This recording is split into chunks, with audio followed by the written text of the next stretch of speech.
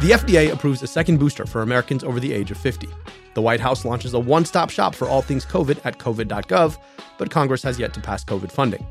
The House Oversight Committee held a hearing on pathways to universal health care coverage in the United States. This is America Dissected. I'm your host, Dr. Abdul El-Sayed.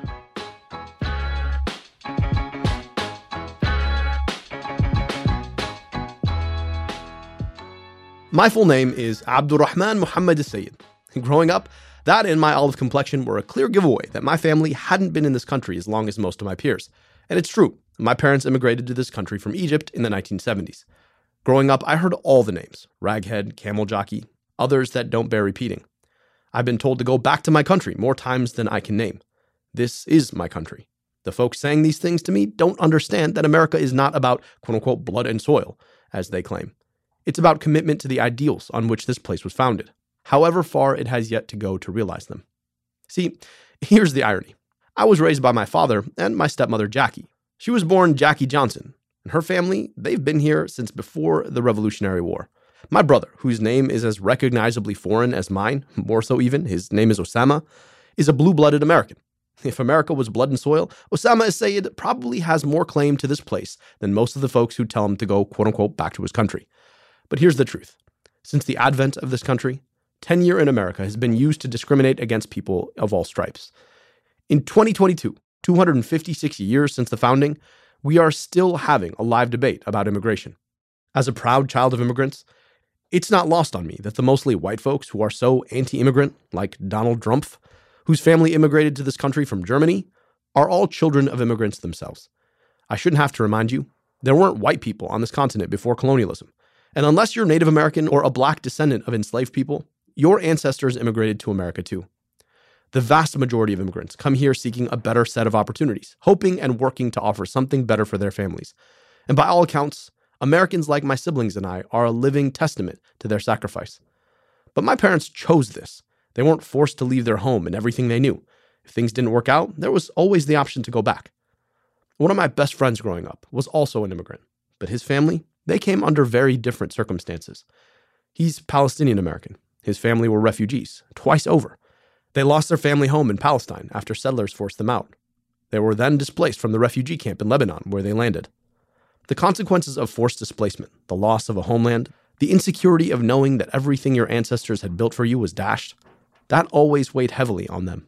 There was no going home for them. The home they knew had been taken away. Over the last month, we've watched as millions of people have been forced from their homes by the same force of war. We've watched the tearful separation of families forced to flee. We've watched families boarding trains out of the country with nothing but what they can fit in their suitcases, children lugging along a favorite stuffed animal as they leave everything they've ever known. Because of the unprecedented level of coverage of this war, Americans have had a front row seat to the agonies of war, the pain of forced migration. We're bearing witness to the plight of Ukrainian refugees. But I can't help but think of all the victims of war from whom we've withheld our attention. Their suffering is just as real, just as jarring, just as wrong. But we simply ignored them. What's the difference? These are victims of wars our country has either led or supported. And these refugees aren't as likely to have blue eyes and blonde hair because they're from places like Iraq or Afghanistan or Yemen, the Sahel or Ethiopia. The difference is the racism that has allowed us to justify making war on people and then justifying it by claiming that these wars are somehow essential to these people, that these are just war-torn countries whose uncivilized people can't keep the peace. Consider this kind of coverage. But this isn't a place, with all due respect, like Iraq or Afghanistan, that has seen conflict raging for decades. This is a relatively civilized, relatively European, I have to choose those words carefully too, city where you wouldn't expect that or hope that it's going to happen. The truth is that it doesn't matter where you come from, what you did for work, or the color of your skin. It matters that you're a victim of war, and that the world owes you another chance at a dignified life. We owe the refugees in Ukraine every chance at rebuilding, just like we owe refugees from every other conflict the same basic humanity. Today on the pod, I wanted to talk more about the challenges facing Ukrainian refugees and refugees from all over the world. And so I turned to one of the most important global organizations working to offer refugees those basic dignities. Founded by Albert Einstein, the IRC serves tens of thousands of refugees a year, both through direct services as well as through advocacy efforts to push governments to do their part. Our guest today is the president and CEO of the IRC, David Miliband. He's been thinking about these issues for decades, first as a member of parliament for the United Kingdom, rising to serve as the country's foreign secretary, as well as in his current role. He joined me to talk about the immediate needs facing Ukrainian refugees, the world's double standard on refugees, and why we still can't seem to avoid wars in the first place. After this break.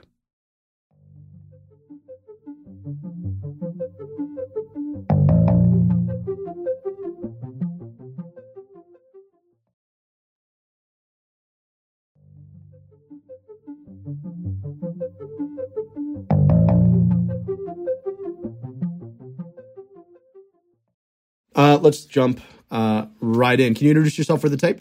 It's David Miliband, President and CEO of the International Rescue Committee. Before leading the International Rescue Committee, David Miliband worked in UK politics, serving as a member of parliament and foreign secretary under Prime Minister Gordon Brown. The son of immigrants who fled persecution, this work is personal to him. Thank you so much for joining us here today, considering how much important work you all are doing right now. I want to ask you, can you just tell us a little bit about your day-to-day at IRC? What's the work that you do, and what is the work that your organization is doing in this ongoing refugee crisis? The International Rescue Committee is a global humanitarian charity headquartered in New York and the largest refugee resettlement agency in the United States across 25 cities here. We were founded by Albert Einstein in the 1930s to rescue Jews from Europe. Our first employee was running a safe house in Marseille in 1940 and issued 2,000 fake passports that helped people like Marc Chagall escape from Nazi-occupied Europe. And today we're a large global entity. We're working in about 200 field sites in 30 war-torn countries around the world. And we're unusual because we're not just an anti-poverty agency. We're an agency whose mission is to help people whose lives are shattered by conflict and disaster, including the climate crisis. And we seek to help them survive, recover, and gain control of their lives. So we're focused on crisis, and we work across the arc of crisis, from the war zone in Ukraine today, or the conflict zone in Yemen, or the people fleeing gang violence in El Salvador. We work on refugee transit routes when people cross borders for fear of their lives. And we work on the process of integrating refugees into their new lives, both in the United States and in countries, higher income countries like Germany would be a good example, where we've established a big program recently. We're also a large impact evaluation agency, the largest impact evaluation agency in the humanitarian sector. In that sense, we're hard-headed humanitarians. We talk about value for money and impact because matters of life and death especially need really hard evidence to guide good practice. And so obviously we're busy at the moment, I'm afraid. I mean, what's on my desk at the moment? Well, obviously Ukraine.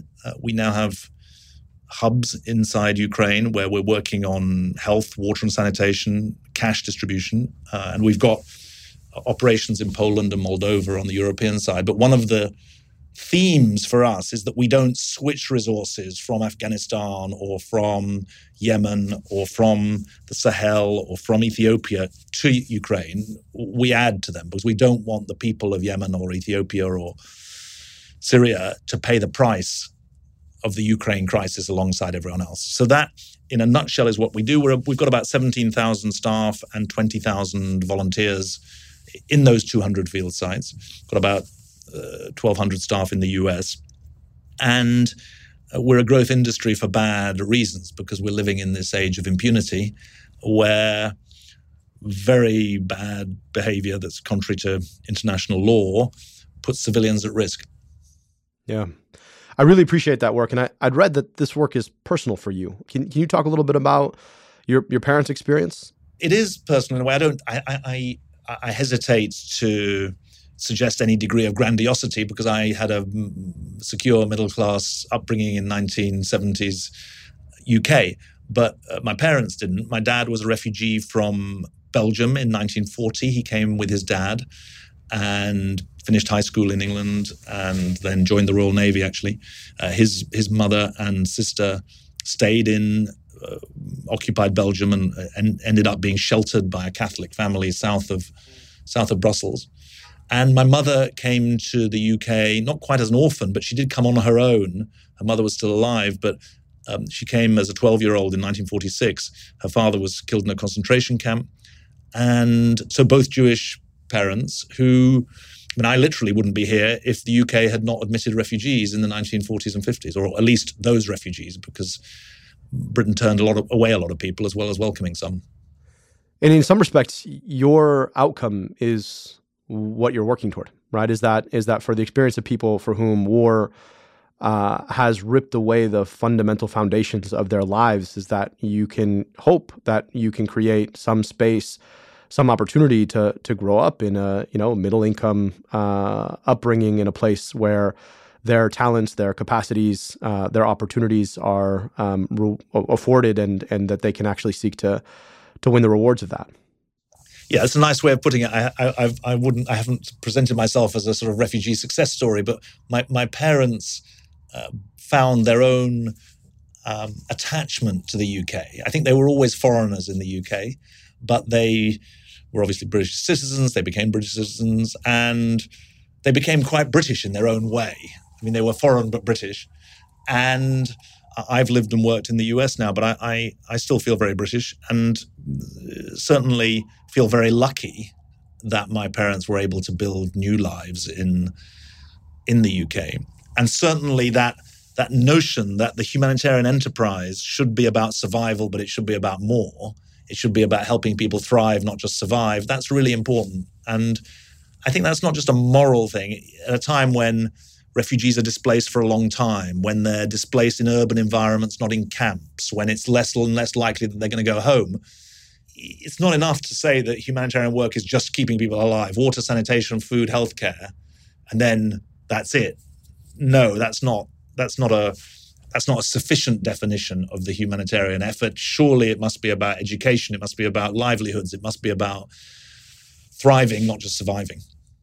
Well, I really appreciate that point, right? Because that's the ability to survive is not the ambition that we have for ourselves. And I think when the circumstances of someone's life gets ripped out from underneath them, that shouldn't be the expectation that we have for other people too. And I'll tell you, I'm glad that you feel British, because you certainly sound British as someone who lived in the UK. Don't I sound like I'm from Brooklyn?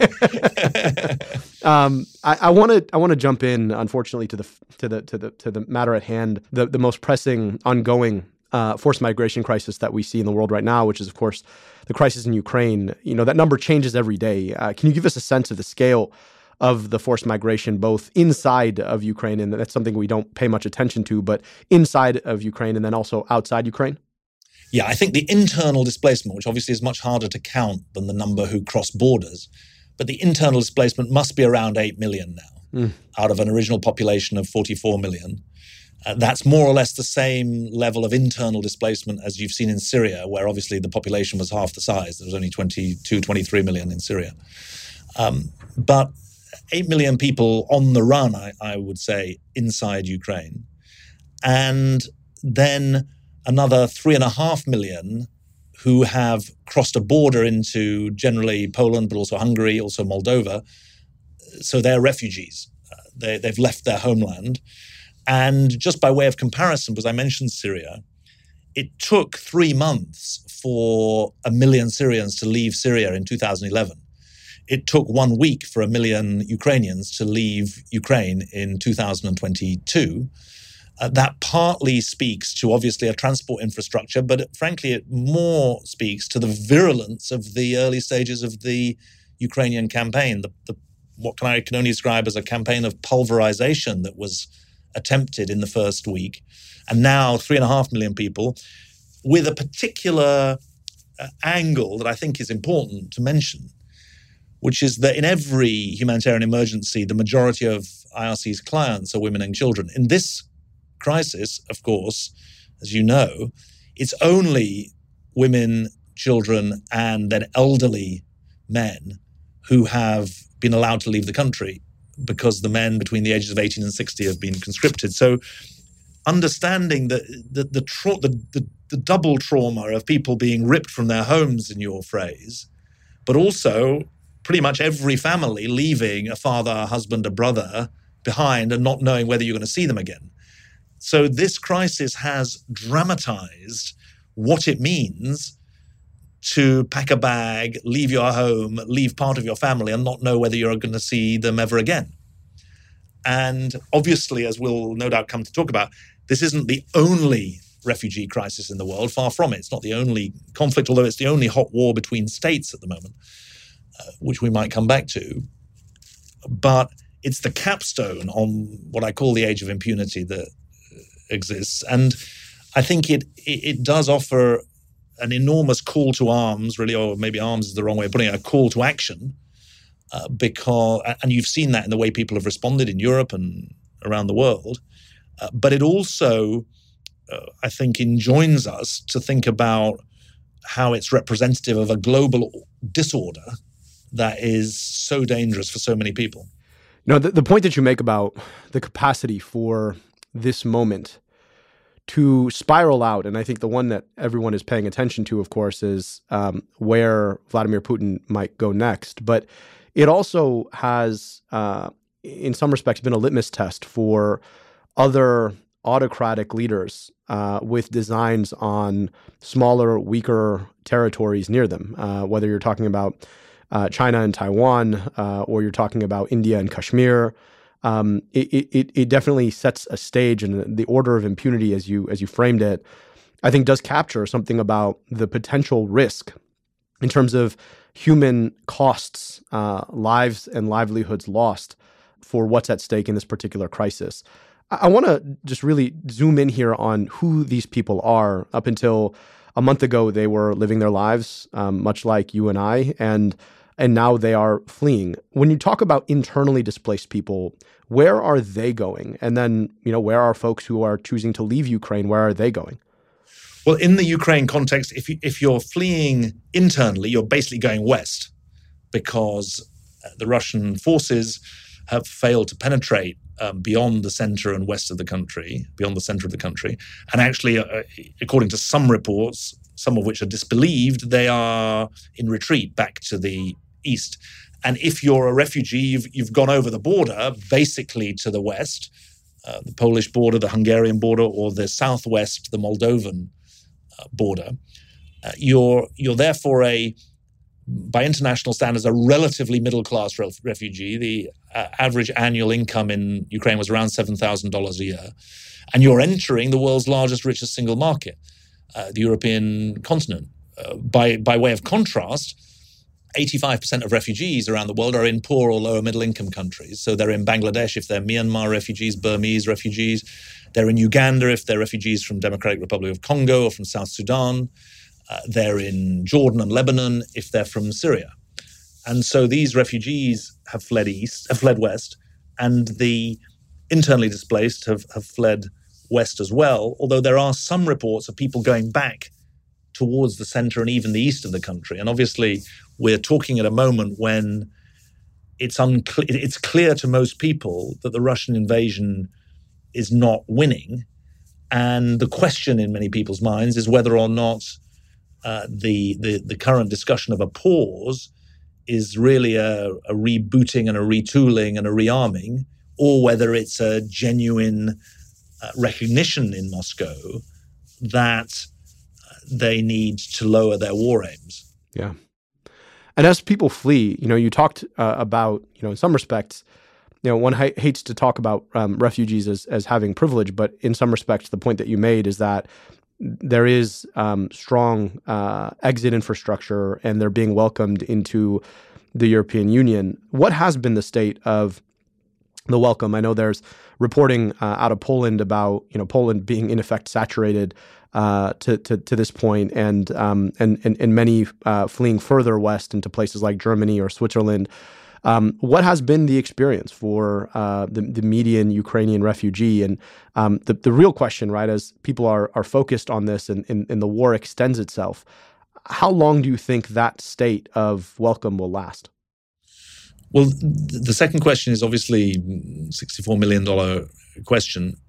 I think that essentially I take an optimistic view of your second question, which is this has been such a shock to the European body politic that I think there is a good chance that the European countries will fulfill the commitments they've made, which are as a first, and I have to say extremely decisive step, to offer 3 years residency, 3 years work permits, 3 years access to services, 3 years access to education, 3 years effectively welfare support to Ukrainians. I mean, that's a pretty bold move that was made by the EU 27. My own country, the UK, was a laggard in this, remains a bit of a laggard in this.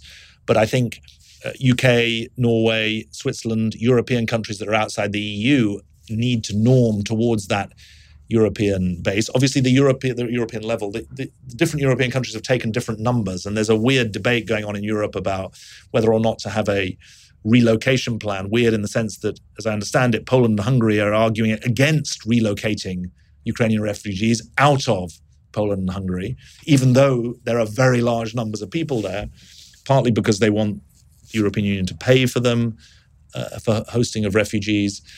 And you may be going on to ask this, one has to recognize, not just an irony, but a fact, that the welcome of Eastern Europeans for the Ukrainian refugees is in marked contrast to the attitude towards Syrian refugees in 2015-16, when essentially the German and Swedish and Greek and Italian governments picked up must have been 90% of the Syrians who arrived in Europe to claim asylum. And this unity is very welcome, but it's obviously related to where the refugees are coming from. And the fact that they're coming from Ukraine has made it far more palatable to Hungarian and Polish leadership to welcome these people. Nonetheless, it's a hell of a thing they've taken on. Yeah. It's a hell of a thing that they've taken on to welcome these people. I want to zoom in on that as well, because, you don't even have to go to 2015, 2016. You can go back 3 months ago when you had this standoff between Belarus and Poland over refugees who were literally freezing to death in the forests on their way to try and get into the EU. And one of the things that happens, right, is that the other crises don't stop because the Ukrainian crisis started. And you don't want to think about these things in zero-sum terms, but in terms of the behavior that we've seen from many governments, they kind of are. And what does it mean for refugees from poorer, browner countries who may pray a different way than the median resident of an EU country? What does it mean for them? And how do we explain to ourselves the clear double standard that has happened between who gets to be a worthy refugee in the terms of Noam Chomsky and who doesn't? Well, I think that there's a couple of things there. I mean, first of all, we have to call it as we see it. And what we see is that people are being treated differentially because of their race and their religion, and that should be called out. And what we should also call out is the common humanity of the refugee who's a butcher in Ukraine, or the refugee who's a butcher in Damascus, or the refugee who is a baker in Burma, or the refugee who's a farmer in South Sudan, or the refugee who's a farmer in Ukraine. They are refugees first. They're not Ukrainians or Burmese or South Sudanese. And we have a Universal Declaration of Human Rights, and we have a refugee convention that is intended or is meant to commit countries to treat refugees according to their status, not according to their race or their religion. And so I think the first thing is to call that out very strongly. Secondly, to use this as a teachable moment. Europe has pulled together and it has lent into a problem rather than running away from a problem. And that is necessary for the other problems that continue to exist in places further away than Ukraine. And certainly, I wrote about this in Time magazine, that the idea that refugees sheltering in Cox's Bazar in Bangladesh should pay the price of the Ukraine invasion because of reductions in aid support, I mean, that's a double tragedy. And I think that my own perspective on this is that the hosting of refugees is a global public good. Right. In that the benefit is not confined to those who offer it. In fact, it's a global benefit, but it needs to be paid for. And to the extent that responsibility is being exercised by poor countries, they need to be subsidized by rich countries in an appropriate way. I think it's good that President Biden has said he welcomes 100,000 Ukrainians to the US, but not at the expense of refugees from the Democratic Republic of Congo, or refugees from El Salvador, or refugees from anywhere else. And yes, that is idealistic, but I always tell people that the choice in the 21st century is not between whether or not people arrive as asylum seekers or refugees or not arrive. The choice is, do they arrive in an orderly, humane, legal way, or do they arrive in a disorderly, inhumane, and illegal way? And those two choices also carry the point that in the ordered route, you minimize the scope for profiteering by people smugglers. In the illegal, disorderly route, you maximize the scope for profiteering by people smugglers.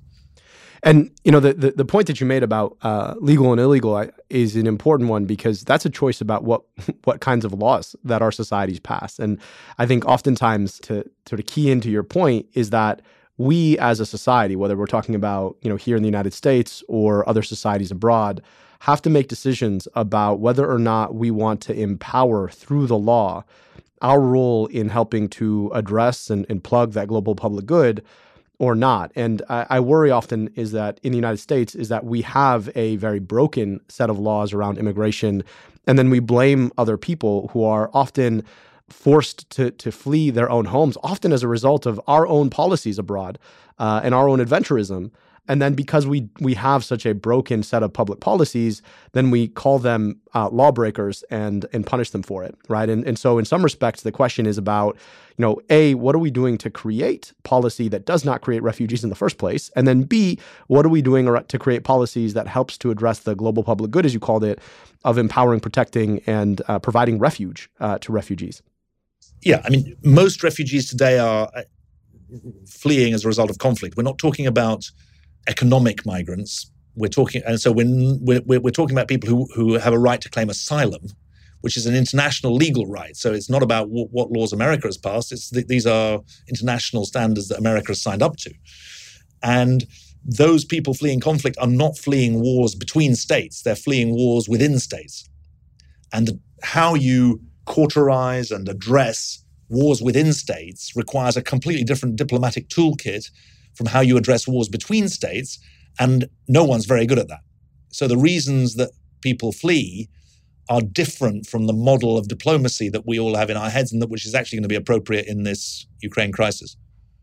The interesting question here is that I don't know that I see the differentiation between economic migration and conflict migration the same way anymore, considering the fact that if you look at what's happening in Russia, people are being sanctioned in a pretty profound way, justifiably so, considering what their government is doing. But if you think about a sanction as an economic weapon, Nick Mulder wrote a fantastic book about this. In some respects, it's the only weapon that has warlike aims that operates specifically by targeting the public, right? The whole operational point of a sanction is to inflict pain on civilians such that those civilians will take their frustration out on their government to change public policy. And the irony of it is that these are often used in places where the leaders who are making such terrible decisions, like Vladimir Putin, are insulated because they're autocrats. And so you create economic hardship on people, and people flee the economic hardship. And in some respect, we wouldn't call them refugees of war per se, but they are actually refugees of war patterns. I wonder what your sense of that is. I'm not. I not just in the interest of a debating point, but because I think I do. In fact, I do disagree with that, because the definition of a refugee is someone for whom it's not safe to be at home. Now, to the extent that sanctions are impoverishing a country as opposed to its rulers, it's not unsafe for them to be. Now, if they're a protesting political minority, if they're some other kind of minority, it may be unsafe, in which case they have a right to claim asylum. But I think there is a difference between the baker who was running his bakery in Damascus. I've met this person, that's why I keep coming back to this example, whose bakery is bombed by the Assad regime and who flees. There's a difference between him and his family, and he's now in Silver Spring, Maryland, because I've met him, and the person whose living standards are impaired in one part of the world and they want to live in another part of the world. And I think that the The flexibility of the asylum and refugee regime is real because the definition of a well-founded fear of persecution has developed over time. So today, if you're a woman on the run from an abusive husband, that counts as grounds for asylum, whereas 50 years ago, case law hadn't developed in that way. But I do think that is different from the people who are moving for economic reasons. It doesn't mean, by the way, that one is good and the other is bad. I'm not trying to draw a moral distinction of that kind. But there is a legal distinction between someone who's claiming refugee status and someone who's claiming immigration. And I see your point. I guess my response to that would just be that I think there is a difference, and I don't disagree with you on that. I think rather than thinking about them as clear differences in class, I rather think about them as differences along a continuum. Because, if you think about both of them are victims of leaders behaving badly in a regime of impunity, as you called it. One of them, and even beyond that, the dangers are, what we think of as dangers or as acceptable consequences of sanctions. I would argue in some circumstances become really dangerous. So if you're someone who can't get healthcare in your country because your country has been sanctioned to the point where you actually can't, that there is not healthcare available to you, that is a pretty dangerous circumstance in which you're living because of conflict. And well, that's a good point. I mean, you can you can make that point. We talk about people from Venezuela as being refugees, where 60% of the doctors have left the country. That's not a sanctions result, but that's an interesting point. So your continuum point is a good one. My own reflection, though, on the US situation is that, and actually on my own experience in the UK, is that when issues of immigration become indistinguishable from issues of refugees and asylum, it's bad for immigrants and it's bad for refugees. I mean, it's right. The confusion doesn't help anyone. We'll be back with more with David Miliband after this break.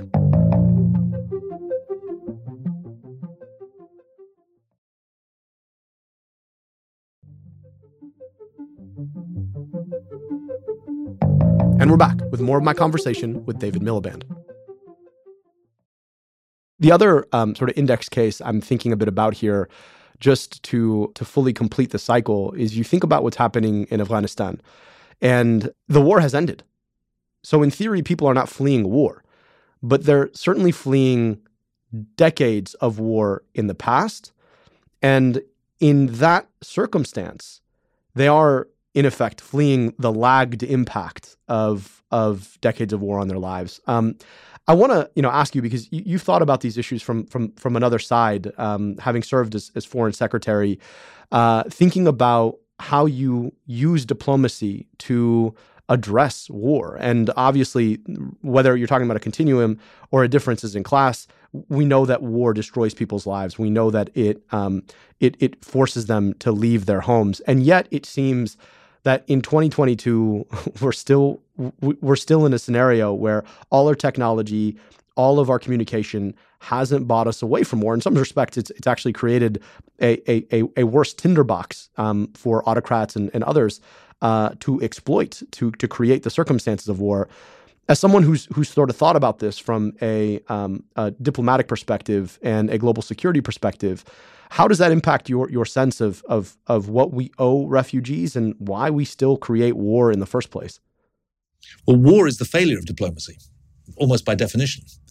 And it is striking that the Ukraine crisis is unusual for being a war between states. I mean, countries don't really invade each other anymore. That's not the way they do things. Sometimes they launch cyber attacks, but this is pretty unusual. And there are 55 civil conflicts, so-called civil, they're not very civil, but 55 conflicts going on around the world at the moment. 8 of them are classified as severe because there's more than 1,000 battlefield deaths associated with them. And there's one, now the 56th, is an invasion of one state by another. Now, those 55 conflicts have a number of important features. They are internationalized in that there's a lot of external interference and support for one side or the other, with 10, 15, 20 different groups being supported by different sides. If you think about Libya, if you think about Yemen, southern Yemen, if you think about the Syrian civil war, there's a lot of external actors. Secondly, there's non-state actors as well as state actors for obvious an obvious point. But they are not generally wars between states, between organized states fighting for land. That's what makes this unusual. And I do believe, as I indicated earlier, that we have to think about diplomacy in a whole new way when we're thinking about internal conflict that has ramifications for a whole region. Let me just give you one example. In wars between states, you've got a corpus of international law that applies, and you've got international experience. For wars within states, one of the fundamental principles of the international system, namely state sovereignty, is used as a shield against accountability for the outside world. We see this more and more in the places that we work, that the language of sovereignty is used to trump the language of rights that's in the UN Charter or in refugee charters or elsewhere.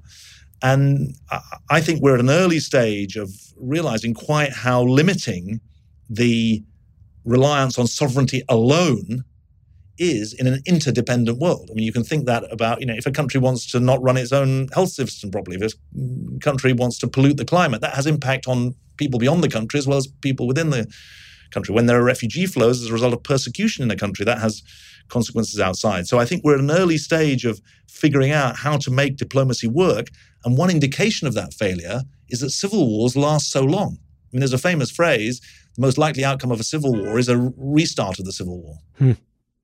And that, I think, should be very sobering for any of us who've been involved in the diplomatic world. Let me say one other thing. I feel that if you're sitting at the foreign policy end and the humanitarian end, you're looking from different ends of the telescope at the same problem. If you're in diplomacy, as I used to be, you can see the big picture, and the danger is you lose sight of the people. If you're in an NGO, where I am now, the danger is that you can see all the people, but you lose sight of the big picture. And what I've tried to do with the International Rescue Committee is help us situate ourselves right in the middle of that telescope. So we're able to see the people and really help the people. We think we helped 31 million people last year. But you also see the big picture, can understand trends like impunity, like the internationalization of civil conflict, and that you can speak truth to power about what we're witnessing. I want to ask you two more questions. The first is that, we talked about sort of this unfortunate hierarchy of attention paid to refugees. And I wonder what you think of the fact that, the coverage of this in all of its human detail has really shown a light on what refugee status looks like, on what the experience of being a refugee is. Do you feel like that might change people's attitudes to refugees from other crises in terms of opening folks' hearts and helping them to sort of impute what it means to be a refugee when they hear these numbers of forced migration but don't necessarily see the pictures, as has been the case in most other conflicts? Yeah, I mean, I'm an optimistic person, so I have to guard against optimism bias.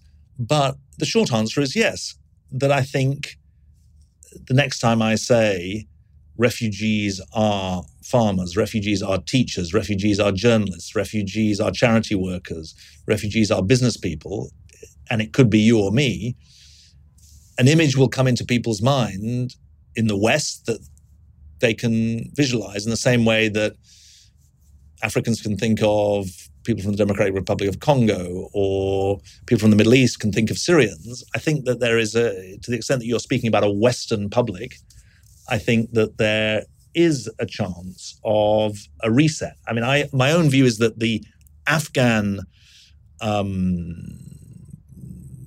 end of the Afghan war and the scenes at Kabul airport and the entry of 70,000 Afghans into the US last August is an opportunity for a reset in America about the way it thinks of refugees. And now we have this Ukraine crisis on top. And it's not about good refugees or bad refugees, but it is a moment for potential reset. So I wouldn't say I'm optimistic because, my God, the cacophony of Western politics is pretty crazy. But I think that there's a lot to play for now. Yeah, I appreciate that point, and I hope you're right. And it's almost, we've pit people's empathy against, I hate to say it, but racism and bias. And my hope is that people's empathy wins. I want to ask you lastly. The only thing I'd say to that is that empathy has to be attached to agency and manageability. Manageability is not a great word, but I think people are empathetic, but when they look at the scale of the problems, they think the problems are unmanageable. And my argument is always, yes, 35 million people who are refugees or asylum seekers is a hell of a lot of people, but that is a manageable problem. It's not an unmanageable problem. And so whenever people say we've got to call on people's empathy, I say yes, but we've also got to tell them this is a manageable crisis. It's not an unmanageable crisis. Right.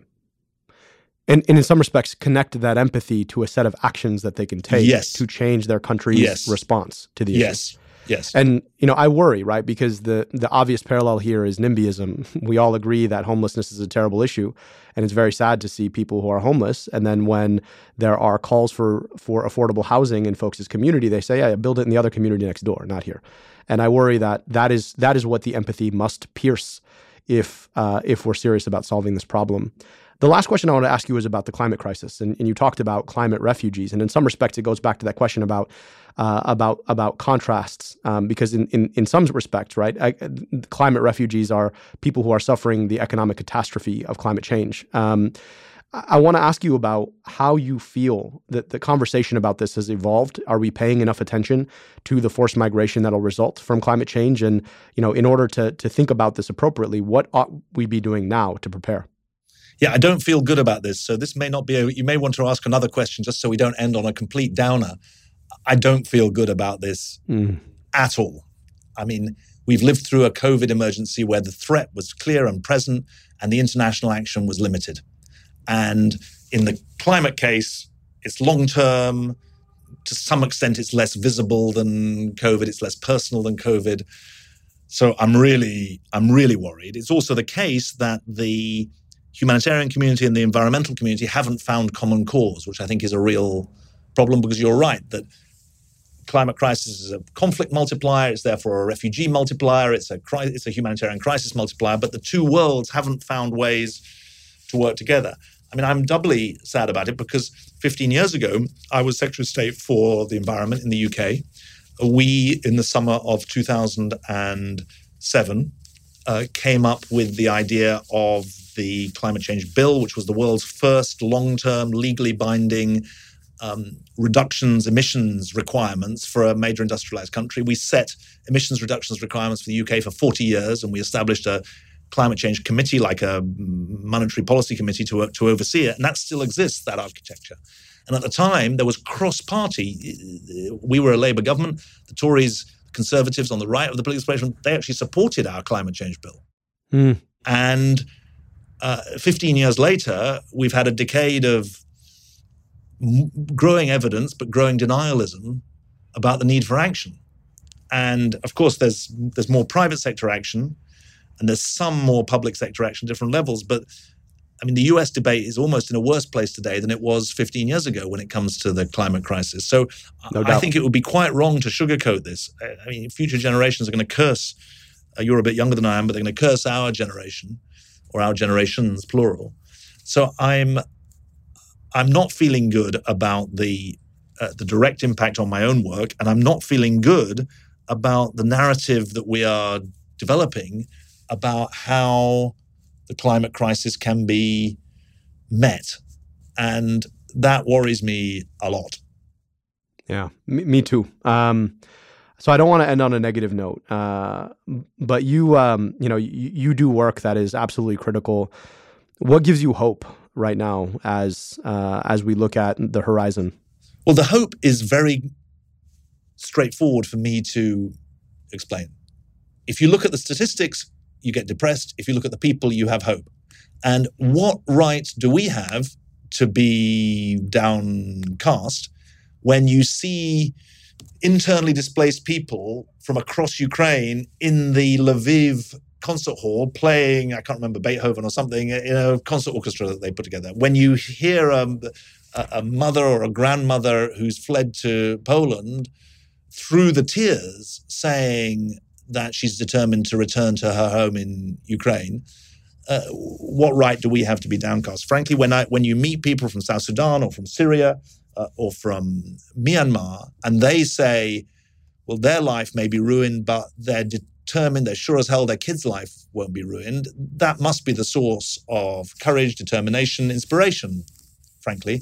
And the inspiration doesn't come from people like me. It comes from the fortitude and the resilience and the commitment and the humanity of the people who are our clients. Well, I appreciate you taking us out on a hopeful note. David Miliband, thank you for your work at the International Rescue Committee, and we appreciate you joining the show. Thanks a lot, Abdul. As usual, here's what I'm watching right now. Last week, the FDA approved and the CDC recommended a second mRNA vaccine booster for all people aged 50 and up and those 12 and up who are immunocompromised. That comes just in time as cases bottom out and BA2 continues to enrich itself. While cases aren't quite increasing yet, it's highly likely that they could start doing so in the next few weeks. A second booster was okayed on growing evidence that efficacy wanes after about 4 months after a booster. A new study in the CDC Scientific Journal showed that protection against ED visits was 87% 2 months after receiving a booster. That dropped to 66% just 2 months later. Given what we understand about the risk for another bump in cases, folks who are immunocompromised or are over 50 who are many months from their first booster should seriously consider getting their next booster in the next few weeks. In preparation, the White House has launched a one-stop shop for all things COVID. You can now go to the brand spanking new website, covid.gov. From vaccine guidance to treatments to masks and travel guidance, it's all there. It's great. But also, why didn't we have this 2 years ago? And for a third week in a row, Congress has yet to pass funding that is critical to all of these things. So unless you want another healthcare.gov situation, Congress, please do your job and pass COVID funding now. Please. But on a positive note, the House Oversight Committee held a critical hearing on pathways to universal health coverage, focusing largely on Medicare for All. Here's California Representative Katie Porter questioning one of the witnesses. So I want to recap. Medicare for All would save money on administrative costs, $200 billion a year. Medicare for All would give patients the most choices, 99% of non-pediatric providers, and Medicare would let doctors practice medicine.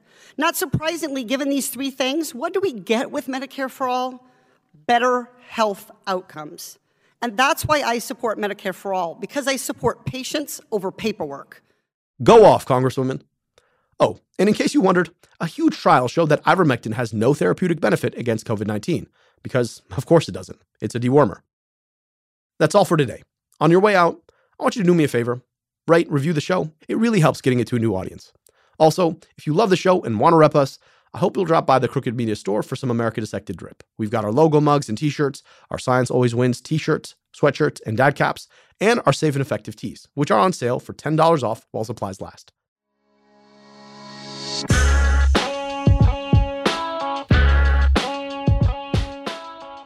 America Dissected is a product of Crooked Media. Our producer is Austin Fisher. Our associate producer is Olivia Martinez. Veronica Simonetti mixes and masters the show. Production support from Tara Terpstra, Lyra Smith, and Ari Schwartz. Our theme song is by Taka Asuzawa and Alex Huguera. Our executive producers are Sarah Geismer, Sandy Gerard, Michael Martinez, and me, Dr. Abdul El-Sayed, your host. Thanks for listening.